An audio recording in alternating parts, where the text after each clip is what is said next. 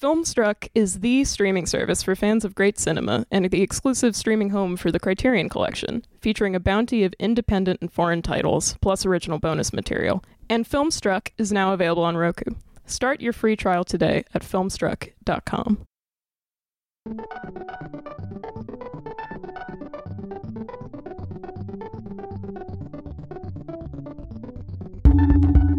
Hello and welcome to the Film Comment Podcast. My name is Violet Lucca, and I'm the digital producer. Robert Mitchum holds a special place in the hearts of many film lovers and the history of the medium. With his hooded eyes, understated mannerisms, bad boy personal life, and louche sexuality, he stood apart from the rest of the classical Hollywood establishment. In the current issue of Film Comment, Imogen Sara Smith writes, quote, "It is harder to trace Mitchum's influence as an actor than as a hipster saint, an icon of a shadowy counterculture America. Lester Bangs included him in the lineage of punk. Lou Reed name-checked him on a Velvet Underground album, and one of his final film appearances was in Jim Jarmusch's surreal dystopian western Dead Man. He'd come a long way from Hopalong Cassidy B westerns, yet in important ways, he'd never changed." End quote. In honor of the retrospective that's part of the New York Film Festival, I was joined by Imogen Sara Smith. I'm a film writer. Steve Mears. I'm a writer and assistant editor for Film Comment. And Kent Jones. I'm the co-programmer of the Robert Mitchum retrospective and the director of the New York Film Festival. to discuss Mitchum's strengths and singular piece in film history. Thank you all for coming. So, Imogen, you wrote a feature about Mitchum for the September-October issue, only available in print, or if you buy the app. There are very interesting phases of his career, as working in classical Hollywood, working in New Hollywood, even working in the 90s with Jim Jarmusch on Dead Man. For you, what is that uniqueness that draws you to him? Well, I'm not sure I can narrow it down to one thing. It's partly that he is, I guess, one of the purest examples of pure cinema acting, kind of acting for the camera, this sort of extreme inwardness. And I'm fascinated by the sheer difficulty of analyzing what it is that he's doing in his films that makes him so powerful. And the fact that there's been this kind of debate throughout certainly in his time, about whether he was even a good actor at all. And he liked to say, people can't decide if I'm the greatest actor in the world or the worst. And it is really hard, even if you're someone who totally connects with him and finds him really powerful in almost everything he does. It's hard to say what exactly he's doing. It all seems to be going on under the surface. And I'm fascinated by that. And then I guess just two other things. One is his extreme ambivalence about acting and about being a movie star is kind of fascinating. That's not totally unique to him, but I think there's almost no one else who went to the degree he went in terms of kind of speaking derogatorily about his own work and his own career and his films, and having this real reluctance about fame, about celebrity, reluctance to admit that he really was as committed as he kind of obviously was. And then lastly, he's a pretty perfect example of the sort of actor as auteur idea that somehow, even though as he told it, he just kind of took whatever junk came along, somehow there is this real through line in his career with these themes that just crop up constantly, especially, I would say, in his first couple of decades, with kind of these themes about loneliness, wandering, being a drifter, being an outsider. And he really has a kind of character that he is in American cinema. Absolutely. Well, I grew up watching film noir. That was probably my favorite genre as a teenager. And there's just something about him that I think he is the most existential of all the noir icons. Because there's just a real defeatism in his DNA. You see Bogart and he's throwing punches and making speeches and sweating, and you feel like he still has skin in the game to a degree. Mitchum, he meets the demands of the plot, but you feel that he knows how it's going to turn out.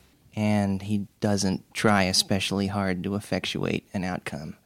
And that's the quintessence of noir to me. And I think he embodies that greater than any, you mean the noir actors are legion, but I don't see that in like Alan Ladd, Brian Donlevy, Lawrence Tierney. I think he's pretty singular in that respect. I think that the whole thing about like, being the star and coming out with the anti-stardom rap is sort of like Alfred Hitchcock saying all actors are cattle. It's publicity stuff, and it doesn't really. It's just a way of like dealing with it. On the other hand, in his case, of course, he had he had the marijuana rap, and he never hid. I don't think he would have tolerated some studio hack like Eddie Mannix, following him around and trying to clean up his messes. I think he was very happy to leave messes behind him. And by the way, in the Bruce Weber film about him, Nice Girls Don't Stay for Breakfast, that we're showing as a work in progress, there's a lot more to that story about his jail sentence that I won't tell because it's just so...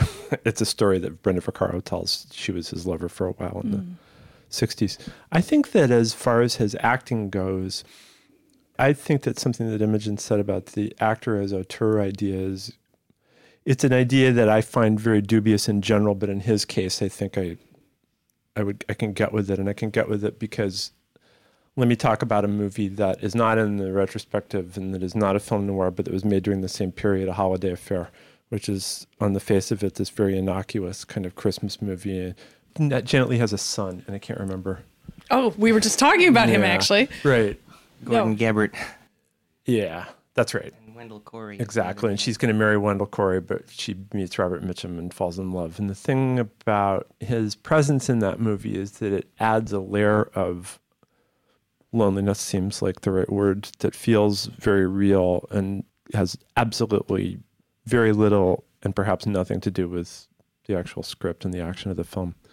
I think that as an actor, in terms of what he does, I would say that a good way to start talking about Robert Mitchum is to start thinking of him in a musical way. And what I mean by that is he's a guy who, to me, finds the music of the role, moves with it. When he doesn't find it, which is frequent, because this is a guy who made a lot of movies, and a lot of them aren't very good. For instance, he made Farewell My Lovely, where he's absolutely incredible. Then he turned around and did a remake of The Big Sleep set in London. That's one of the most god-awful, films ever made, and where he's just like, he could be asleep and he could not be, and you'd never know the difference. But, set in England, whose idea was that? It's just like insane. But when he did find the music, it was in a part that he found worthy of him. So we're talking about Cape Fear, Night of the Hunter, Out of the Past, and then later, Farewell My Lovely, Friends of Eddie Coyle, Ryan's Daughter. You can feel him working from the rhythm of what he's doing. Like with Friends of Eddie Coyle, the Boston accent isn't always perfect. The cadences, however, are. Yeah. And so I think that's, you can also see it in that incredible interview that he did with Dick Cavett. Yes. My God, that's... Yeah, I couldn't agree more. And I wrote this in my feature, both about the way that he handled dialogue, which of course he liked to refer to as the lyrics, that he's delivering it almost more as a singer would, with a sense of a beat, not that he's necessarily on the beat. Sometimes, he's often kind of behind the beat, but it's that sense of there being a through line, but I think it's also in the way he moves. And so just his presence, his physicality, his stillness, the way that he can find the kind of melodic line in an action sequence. And he even talked about this sometimes, about, controlling the pace of the picture. That was something he was actually conscious of doing. And that's a very different way from the way we often approach talking about acting in terms of accessing some kind of emotion or creating a character. And you don't really think about Mitchum's acting in that way, but I think it is very much about him having that kind of musicality and that giving that kind of wholeness that there is when he's really present. And as you say, he's not always really present. But yeah, he's present when it's worthy of him. Although, to me, even, sometimes even when he is disengaged, it kind of works in the movie because of what Steve was saying about him playing these kind of defeatist characters. There's this sense of like, disappointment, but is it the disappointment of Mitchum in the movie that he's making, or his character in the kind of life that he's living, and the fact that nothing makes any sense and that he knows that he's going to lose in the end? So sometimes it works at least better than most actors could get away with being sort of disengaged to that level. He still somehow brings something. No, I remember, and you bring this up in your piece, something Roger Ebert said, where he always feels older than the other actors, even if they're older than him. And I think that's a really present in Out of the Past, where he's supposed to be, Kirk Douglas is the big crime boss that has all this power, and you're like, this is like a college boy. Like, there's something just really, and he seems a lot younger than Mitchum does. Like, he does seem like a boy. And the idea that there are all these heavies around him and there's something quietly tough about him that none of these other actors really have. And it's just really captivating. And I also like that performance because he just goes between, he does a nice job of what I think, you can see it in like Cape Fear too, of just going between sort of like pleasantness, but also sort of like this roiling, something under the surface that is capable of anything. And just to go off of he always seeming older, his star-making role was the story of G.I. Joe, right? Where he plays the commander of an infantry squad in Italy in World War II, and he was 28 when he made that. Mm-hmm. And you watch it, and he has this paternal protectiveness to him, and all the men adore him and look up to him, but he's not much older than they are. Right. And there's this jarring moment where he turns to Burgess Meredith, who's playing the war correspondent, Ernie Pyle, and he says, "My father likes your column." And it makes you think, he's a generation younger than Burgess Meredith, but he has been aged, as had Mitchum, by experience, into this prematurely middle-aged soul. And it's interesting that I think Mitchum hardly ever has parents in movies. Right. Yeah. And that is part of that. He is always the one who is older, and he often is interacting with children, but almost never with someone who's it's almost hard to imagine him having a parent. A lot of it is this sense of disillusionment and, world weariness of his somehow having already seen it all and understood it all. And as you say, he had that at a really young age. And in Out of the Past, it's that sense of disenchantment that makes him seem so much more knowing and so much more aged by life than anybody else in the film. I think his acting in Out of the Past, the way that he acts and the way the film is directed are absolutely one-to-one. Yeah. I think I don't know what kind of relationship he had with Jacques Tourneur, but,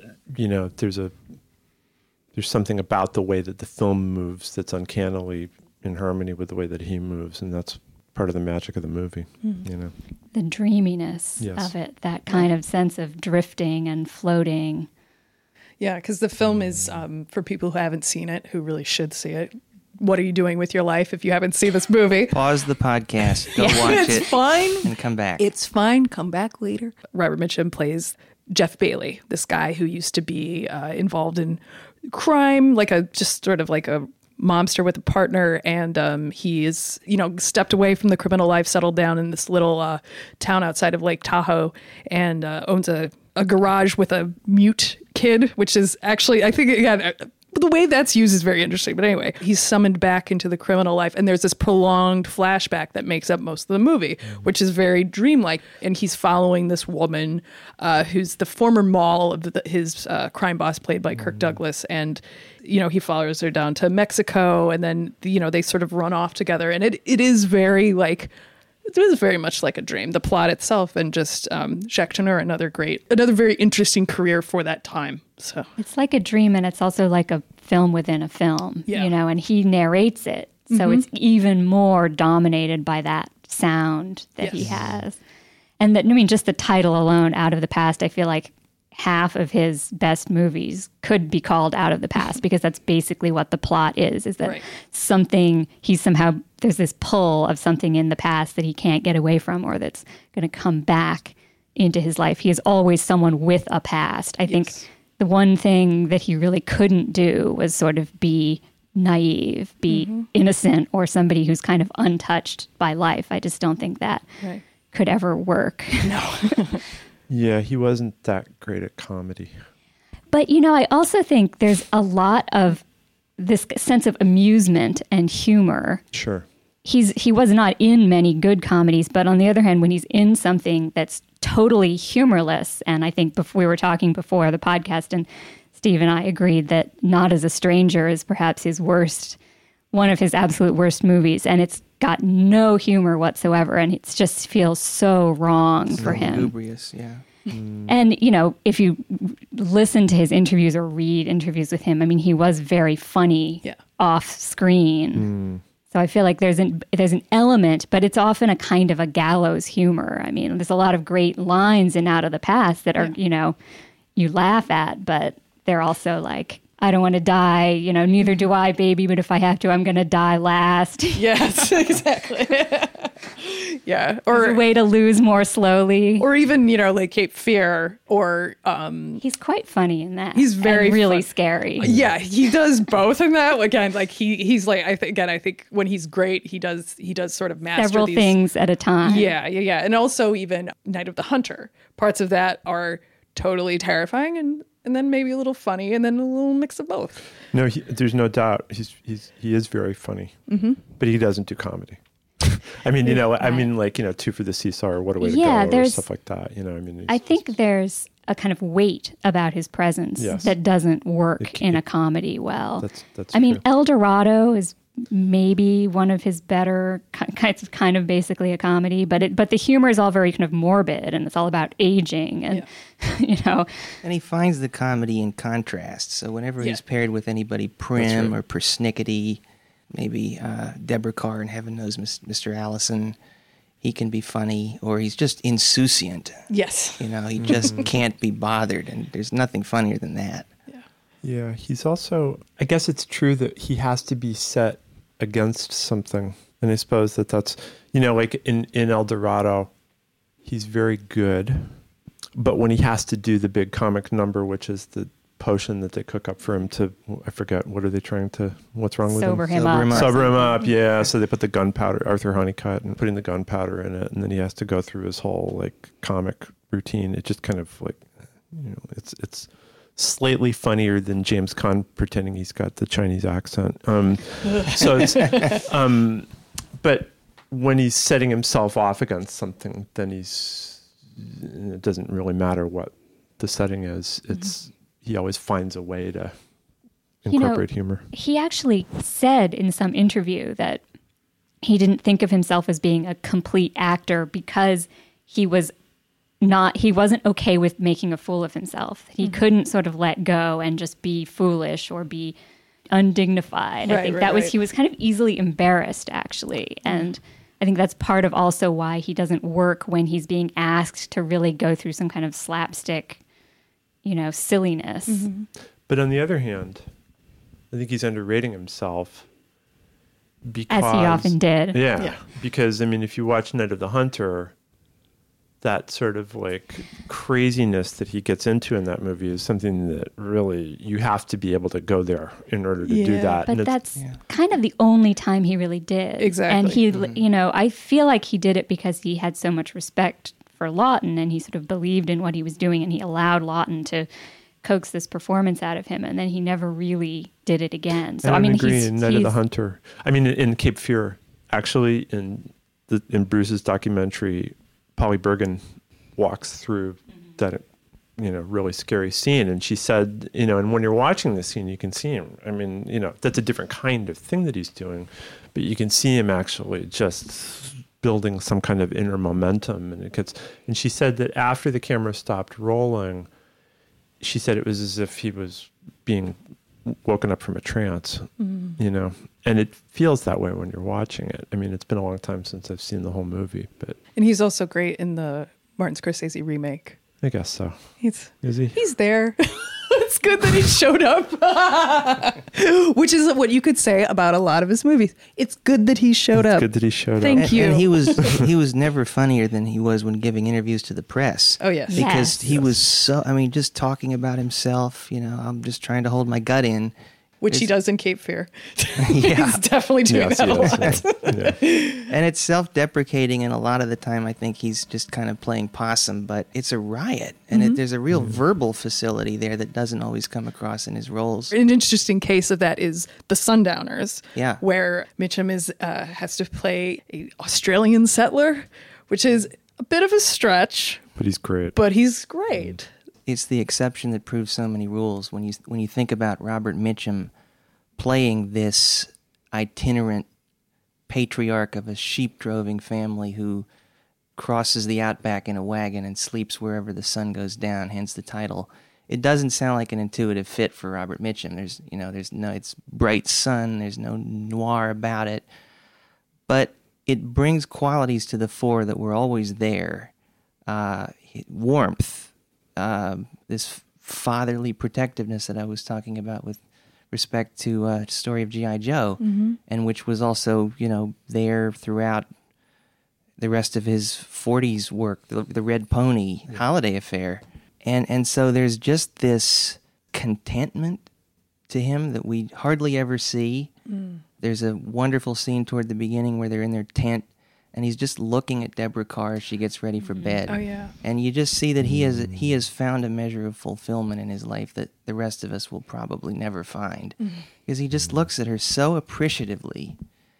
And the things that he says are kind of backhanded compliments. Right. He's talking about how, you look like a woman should. You're not a broomstick like those other Sheilas in town. And that's the other great thing about the film is that they both look very weathered. Yeah. They look like people who've spent their lives doing hard work. There's not a sheen to it. Fred Zinnemann made it very realistically. But the conflict of it gets to something that Imogen said very astutely in the article, which is he doesn't really have a place in goal-oriented narratives. Because what does he actually want? It's hard to tell sometimes. In Sundowners, all he wants is to maintain the status quo. He doesn't want a house. He doesn't want ties. He wants to go wherever the work is. If there's no droving work, he'll be a shearer. If there's no shearing, he'll breed horses. He just wants to be of the land.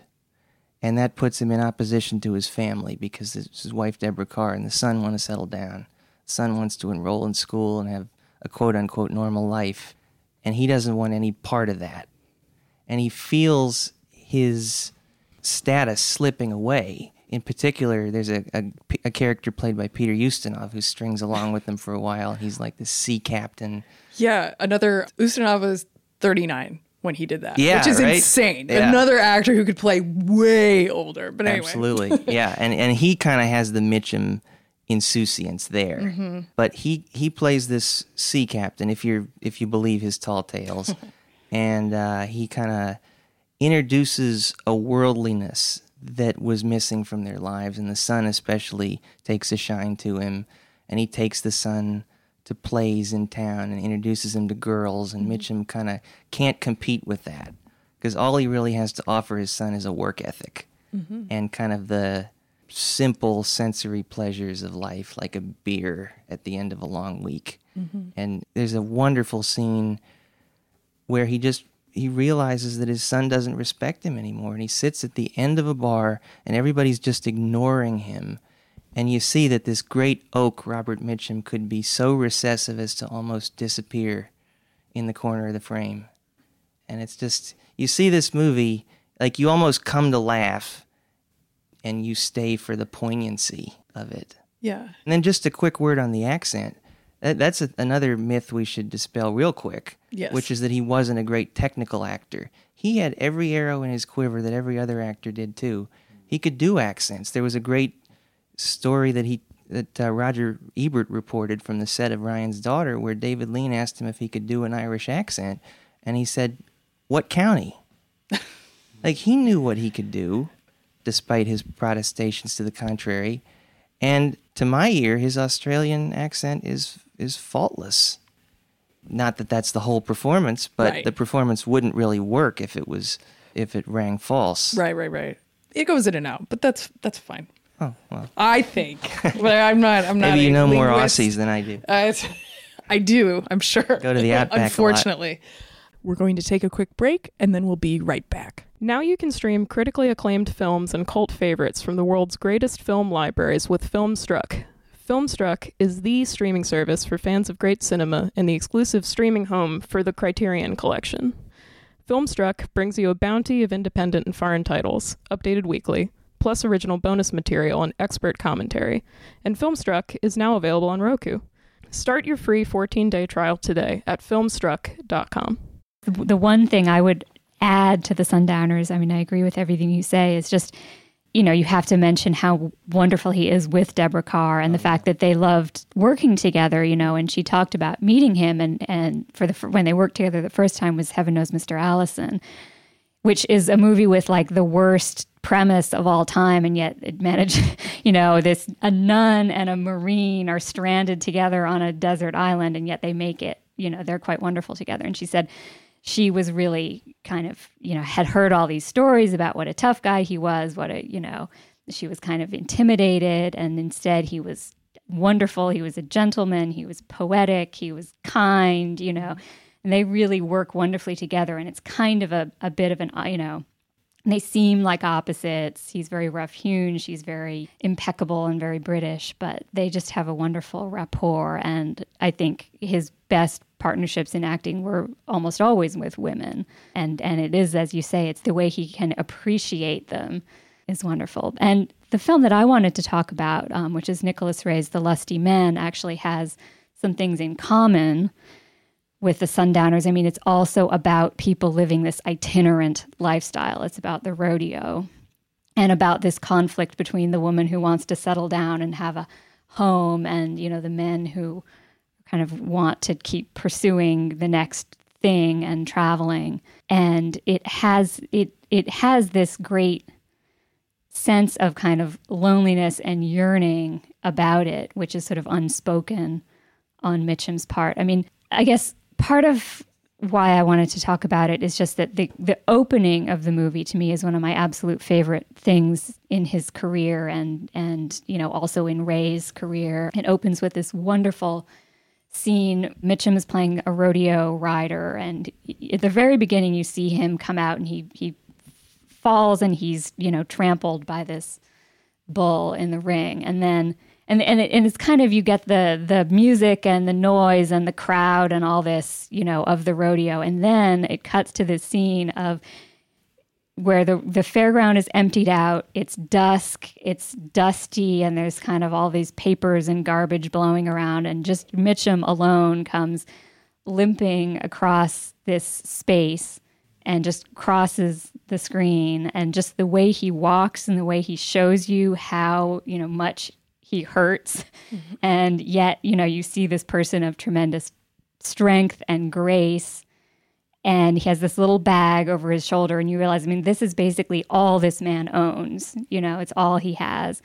And there's a long, long wordless sequence with no dialogue where he hitches a ride. He goes back to visit this little shack where he was born, and he gets there and he crawls under the house and he finds these little things that he had left there, as a child. And it's really poignant, and it's all done in silence, and it's him at his most present and most sensitive. And then it's that there's this sense of ambivalence and conflict in his character throughout. He kind of attaches himself to this married couple and coaches the husband, played by Arthur Kennedy, because he can no longer really be a rodeo rider. He's been injured too many times, and he was a big star, and now he's kind of washed up.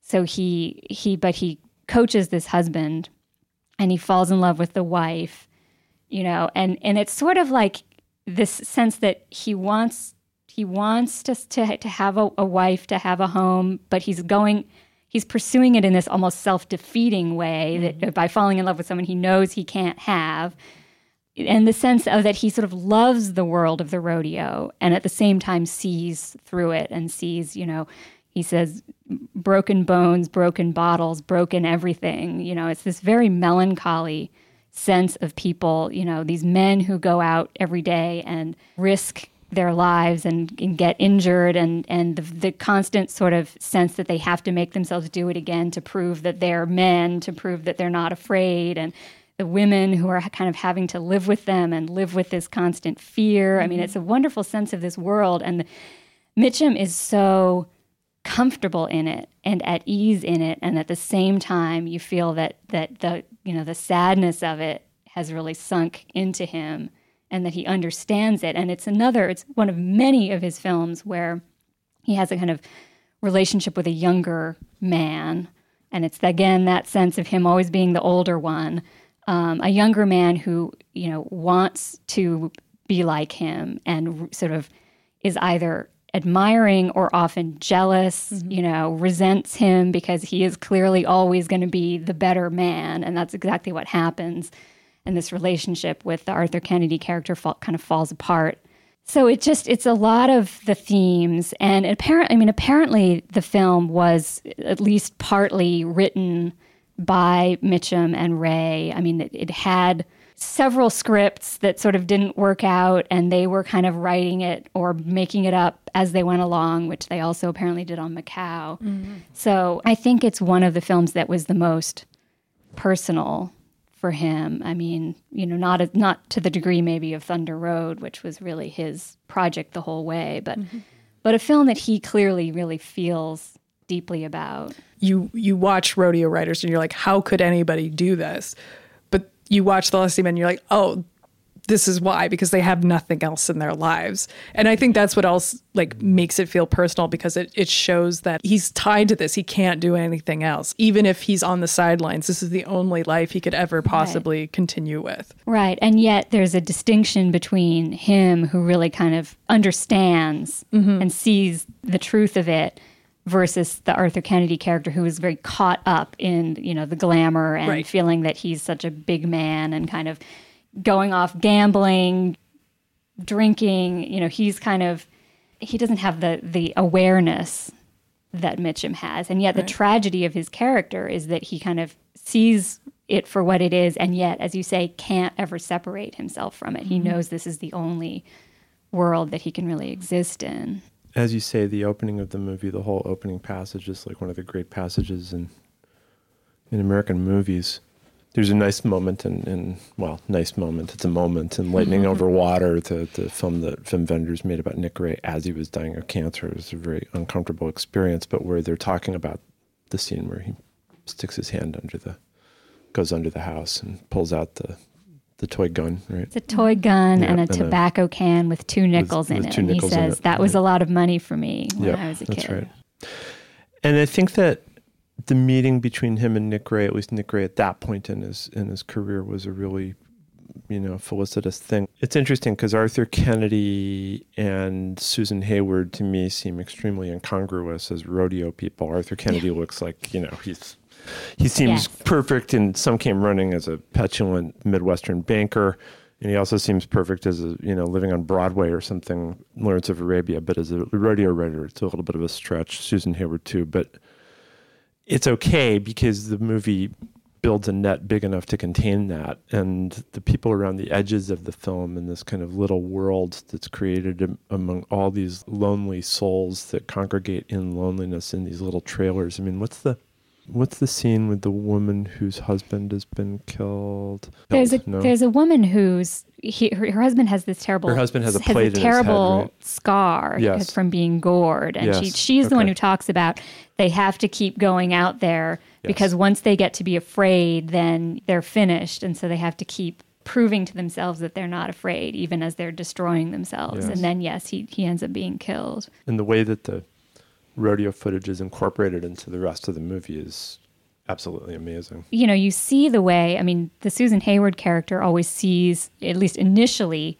sees Mitchum as this kind of bad influence, who is sort of seducing her husband away from having a settled life and being responsible and saving money to get a house and so forth. And then over the course of the movie, she comes to see that actually Mitchum is the one that she can depend on. Right. And you see that everyone in this world kind of looks to Mitchum as somebody who is reliable, who is, a good person. Yeah. But it's in this very subtle way that's very beautiful. And there's a child as well whom he has a kind of friendship with, the little girl who's Arthur Honeycutt's daughter. That's right. It's interesting what you were saying before about Bogart, because Bogart actually wasn't really a film noir character. I mean, he predates it, and then he's really part of another world. But then with Nick Ray, he was. I was going to say, In a Lonely Place, you can't say that. And I think that before Nick Ray started working in color, I have to say that those four, They Live by Night, In a Lonely Place, Lusty Men, and On Dangerous Ground, you've got those are singular. And you can easily see why he and Mitchum would have connected so much. I mean, because all those themes about loneliness and the kind of the search for a home and this kind of fleeting sense of having a home that never, lasts, and the sense of wandering and the kind of love of rural America and the sense of travel are all things they would obviously have connected about, and also the sense of always seeing themselves as outsiders, especially in Hollywood, and as people who were not willing to play by the rules. Yeah, that's right. Yeah, Nick Ray had the relationship with Alan Lomax. Right. And he was traveling in the South, and probably much in the same way that Mitchum did, when because he was of course, riding the rails. He rode the rails as a teenager, and loved to talk about his time on the chain gang in Georgia and all of that. And it was all part of his sort of personal mythology. And that his eyes are like that because he used to be a boxer, right? And all that sort of silliness. No, but there's a story that when he was a child, he was hit by a car, and his mother was summoned. And the doctor said, "Oh, your son obviously has a concussion, and look at his. You can tell by his eyes." And she said, "Oh no, they always look like that." So I think his eyes were always like that. I think birth. so too. I think so too. But yes, he had all this kind of mythology. He had been a boxer. He had been worked on a salvage boat, and and also done other things that are much more unexpected. I mean, he was a writer, and I mean that connects with the fact that he had worked on the scripts of some of these films. And he wrote music. He wrote music. He wrote an oratorio about Jewish refugees. He wrote, apparently ghost wrote for various people, nightclub material and so forth. So, he had great verbal facility and love of language. Had a great hand in bringing Calypso stateside, too. Yes. Let's not forget. Discovered Mighty Sparrow when he was filming in Trinidad, Heaven Knows Mr. Allison, and recorded an album called Calypso Is Like So. Which must be heard to be believed. That's right. But again, he's musically, he's on point. You may take issue with his accent or with the genesis of the project at all, but he approaches it very respectfully. Yes, he does. And he doesn't condescend to it any more than he did to the song from Thunder Road, Whippoorwill. Which he also wrote. He wrote that too, yeah. Before we wrap up, Kent, do you want to talk a bit about later Mitchum, which you said was your favorite Mitchum? Well, I don't know about my favorite. Well, it's hard to pick a favorite. Yeah, but I'm just before as a preface to that, I'm remembering to enlarge on this idea of him kind of separating, making himself distinct from stardom, from the run-of-the-mill stardom and stuff like that. He did have this way of saying incredibly. I mean, didn't he come out in favor of the bombing of Hanoi? I interviewed Richard Widmark once, and he was his next-door neighbor, and he told me, I said, well, what was that like? And he said, well, I got along with him, but I mean, every night he and his wife were screaming at each other. And he said, I remember once I threw a party for William Shirer, who was the author of The Rise and Fall of the Third Reich. Widmark had actually gone to Germany in the early 30s and made a little movie on 16 millimeter and brought it back to the States and showed it in libraries and stuff like that. He and a friend of his. And so he was interested in those issues, and he had Shirer come, and he said, Mitchum just commandeered William Shirer and started lecturing him on Nazi Germany. And the guy's like, yeah, well, okay, I guess I know about that. Anyway, I think that the issue of people from older Hollywood adapting themselves to newer Hollywood is an interesting one in many cases.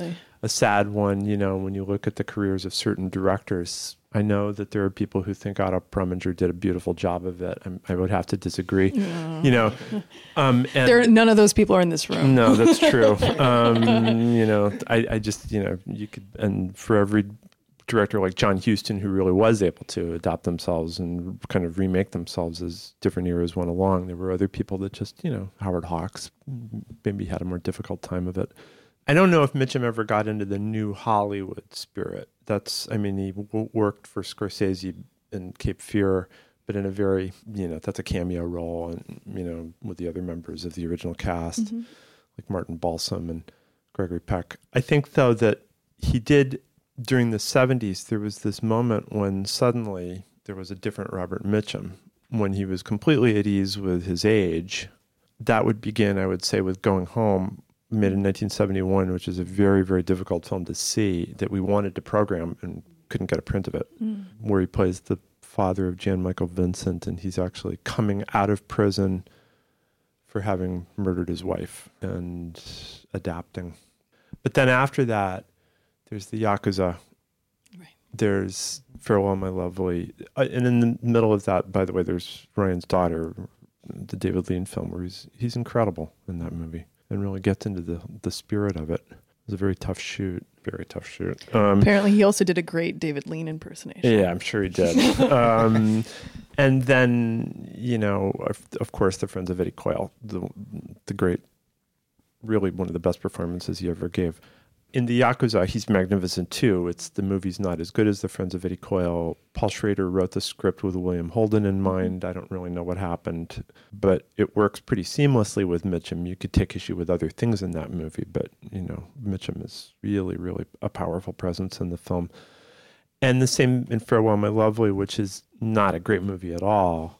I mean, it looks like it's lacquered, you know. It's just like, you know, nostalgic with a capital N. And Mitchum is way too old to be playing Philip Marlowe, but that's kind of part of the point. And way too old to have Charlotte Rampling falling in love with him. Friends of Eddie Coyle, for one thing, is very dear to my heart because it's a Massachusetts movie. There aren't that many of them. I grew up in Massachusetts, albeit on the other end of it, but still, you know, I wasn't in Boston. But to see something that builds a real credible movie world out of Boston is always great. It's based on a novel by a great, great writer of dialogue who I think was probably better than Elmore Leonard, George V. Higgins. I mean, when you read his novels, they just come off the page and, you know, come alive in the dialogue.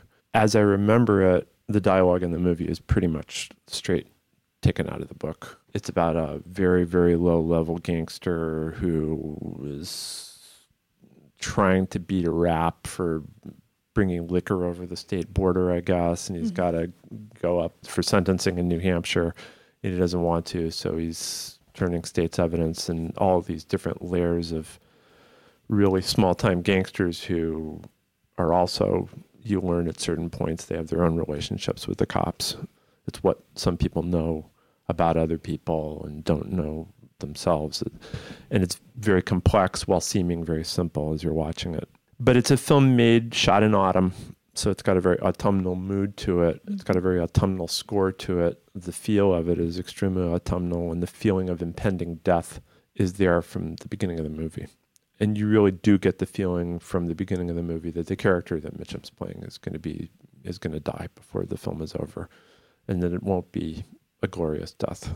And I think that, you know, he went about playing the part by, you know, he claims that he got to know people in the Winter Hill gang, that's the Whitey Bulger gang, and that he got a Boston haircut, which looks like, you know, he stuck his head under, like, you know, some automatic, you know, or took one of those comb haircutting things that they used to have. My father used to use them. It was just like fucking nightmare. Anyway, but I think that the minute he sits down at a table, the raincoat that he's wearing throughout most of the movie, the weariness of his character, the way that he tries to cuddle up with his wife when, you know, in the scene where they're at home. Yeah, it's morning. Yeah, yeah. So funny. Oh, Eddie. Yeah, you know, and then, you know, when a lot of this movie, you know, is interactions between two people, you know, whether they're walking together like Peter Boyle and Richard Jordan, whether it's Stephen Keats and Jack Kehoe in a car, The movie's a feast of great character actors. You know, some of the Boston accents are better than others. It doesn't matter. Alex Rocco, who was a member of the Winter Hill Gang and allegedly, you know, went into witness protection and then turned up in The Godfather, getting his eye shot out as Mo Green. You know, Whitey Bulger's like, oh, so that's what happened to that guy. Yeah, I wonder whatever became of Alex Rocco. But Mitchum in the movie, the very first scene in the film where he's sitting across from Stephen Keats as the gun dealer in this incredibly low-life kind of cafeteria, and explaining why he has 6 knuckles instead of just 5, and why, you know, he doesn't want to be bullshitted, and he just wants to get things done the right way, and if they aren't done the right way, he's going to know it, and, you know, he's going to let this guy know it, you know, in no uncertain terms. It's very, the fatalism does not feel like a tarted up, you know, invention. It feels like it emanates right from his being. And that comes from everything that happens in the movie, including as he gets more desperate. His character at a certain point becomes more desperate because he gets screwed over by the cops. But he does it in a very, very quiet way. That's the way that movie happens. Devastating things happen very quietly. So he's completely in the same key as the movie. Again, it's a different director, British director. You would never know it from watching the movie. It's an all-American kind of experience, Peter Yates. But I don't know. I'm in awe of that performance. Well, he was so good at modulating his charisma, and in that role, he makes himself ordinary, which is one of the most remarkable things he ever achieved, which is just to make himself unremarkable. He's lucky to have made it this long. He doesn't have great survival skills. He's not lucky. He's not a leader. His death is foregone. And it's a great point, and perhaps that's also one of the things that led to that sort of flowering at that point in his career, is that idea of making himself ordinary is something that he couldn't have done so much when he was younger, because as he's aging, and he did not age particularly well, I mean, physically, he's able to do that you can buy him as this guy who just, you know, lives in a little house and takes out the garbage in the morning and is not that bright, right. You know, but it's fascinating because you completely believe that. And at the same time, he is totally riveting, like in that scene in the cafeteria, he's riveting. And yet he's also completely convincing as a very, very ordinary, unexceptional person who really doesn't want to have their hand broken again. Yes, just like, doesn't want to do any more time. Listen, you know, it's not that much, but I can't do it. Well, that's what's so poignant, and I think that sort of happened at that point in his career, as he was no longer sort of visually so, and you know, so such a sexual presence as he was in his earlier. Number 4, Bobby Orr. I was going to say, you know, you were talking about the actors, you know, the great character actors in this film, and it's like, it's hard to think of any other leading man from the, you know, the classical Hollywood era who could just slip themselves into something like that. Because it's like, you couldn't get, like, could Cary Grant pull that off? No. Like, I mean, that's sort of a ludicrous, okay, that's a very obvious example. That's a very leading example. But you know what I mean? It's like, there's not this huge gap between the type of performance that they're giving. Like, there is just sort of this, they're very much on the same wavelength. Or even if Cary Grant could, would he allow himself to? Exactly. And that's another thing about Mitchum, is that half of it is ability, and then half of it is just shedding of inhibitions and just trusting the audience to accept him in this different milieu. Yeah, I mean, I'm going to just disagree with you and say he wasn't alone there. I mean, you know, Burt Lancaster could and did. I didn't say he was the only one. I didn't say he was the only one. No, but I mean, a few of them did. You know, William Holden did very well. You know, Robert Ryan certainly did. Yes. It's just that, but they all had fatalisms. And they were part of who they were, and they were all late 40s into 50s actors as opposed to And they also had, and 30s. Robert Ryan also used to be a boxer. He had a sort of a rough and tumble life before he got on the screen. Yeah, well, he had a career as a boxer, and he was a Marine. Yeah, but he lived a pretty nice life. In Chicago, he was well taken care of. And it's all these men who had, of course, come of age during the Depression, which I always think might have something to do with it. I mean, Ryan did grow up in a fairly well-to-do family, but then when he got out of college, it was like the depth of the Depression. There weren't any jobs of the kind that he wanted, and he did kind of knock around. And a lot of these, I mean, Mitchum, one way in which he's perhaps not as unique is that he belonged to this kind of generation of men in Hollywood who had come through these really kind of rough and tumble lives and had been, done a lot of manual labor or, been in the army, been sailors or hopped freight trains or whatever. And they kind of bring that to the screen, and it's something that you have at that time, and also perhaps some of the kind of fatalism of the Depression era and that sense, of desperation. Although Kirk Douglas doesn't have it, which is interesting. Interesting, especially since he was grew up one of the poorest of all. But he's naturally he has such ebullient. a drive, and Mitchum has a passivity and a kind of willingness to lose. An acceptance. Acceptance of it.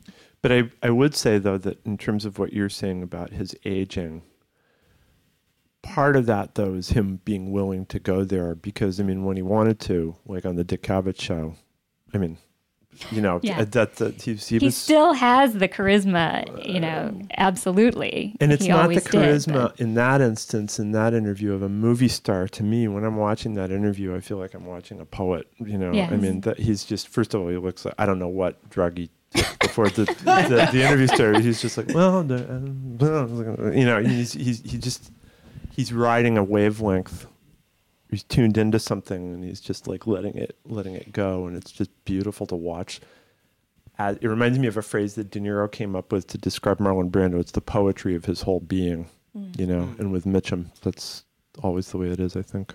And we should mention that you can watch his appearance on the Dick Cavett show, the whole thing. It's an hour-long interview.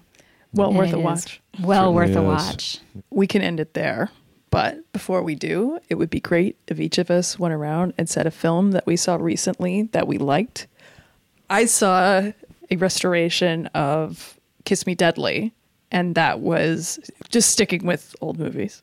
It was quite an experience. I was forced to sit in like the front row, so I was just like staring up at the action. And what can you say about a great movie except for it's great? I like the idea that they know what atom bombs can do, but they also kind of don't understand what it can do, and that makes the plot very interesting, or makes the movie more enjoyable, let's say. I think that Mother!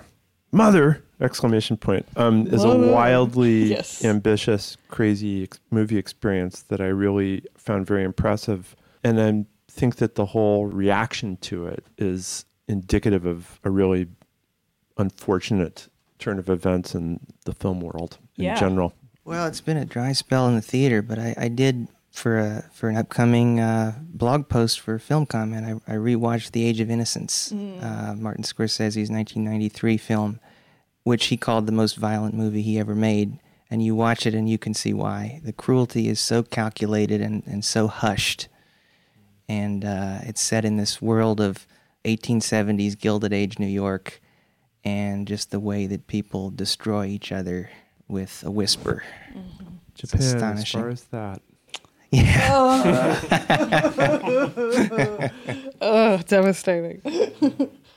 The other night, I was very excited to discover on Filmstruck that they had René Clair's film Les Grands Manœuvres, which I had actually seen once before, but not for a long time, and had always wanted to see again. It's not easy to see. It's a film from the early 50s. It was his first color film. It's got Gerard Philippe and Michelle Morgan in a period film, which just works really beautifully. I think it has a wonderful sense of movement and that kind of musicality that is always in Clair's films, but it also has this arc where it starts as very much of a kind of light comic film and then somehow develops into to have a very devastating ending. Seek it out. Yes, I will. Filmstruck sponsors this podcast, so if you're not using it, okay, I didn't know that. I didn't. But happy to give them a plug. Hell yeah, why not? We could get 4 in. So thank you all for coming. This was excellent. You've been listening to the Film Comment Podcast, sponsored by Filmstruck.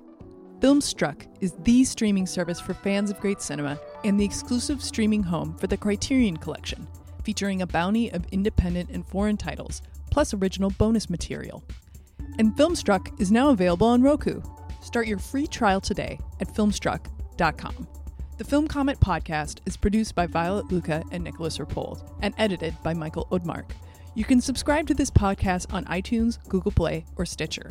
Film Comment is a bi-monthly magazine published by the Film Society of Lincoln Center. Since 1962, Film Comment has featured in-depth reviews, critical analysis, and feature coverage of mainstream, art house, and avant-garde filmmaking from around the world. Visit us online at filmcomment.com/subscribe to purchase a digital or print subscription to the magazine, or check out our app, available on Android and iOS at filmcomment.com/app. Film Comment, at the heart of film culture for over 50 years.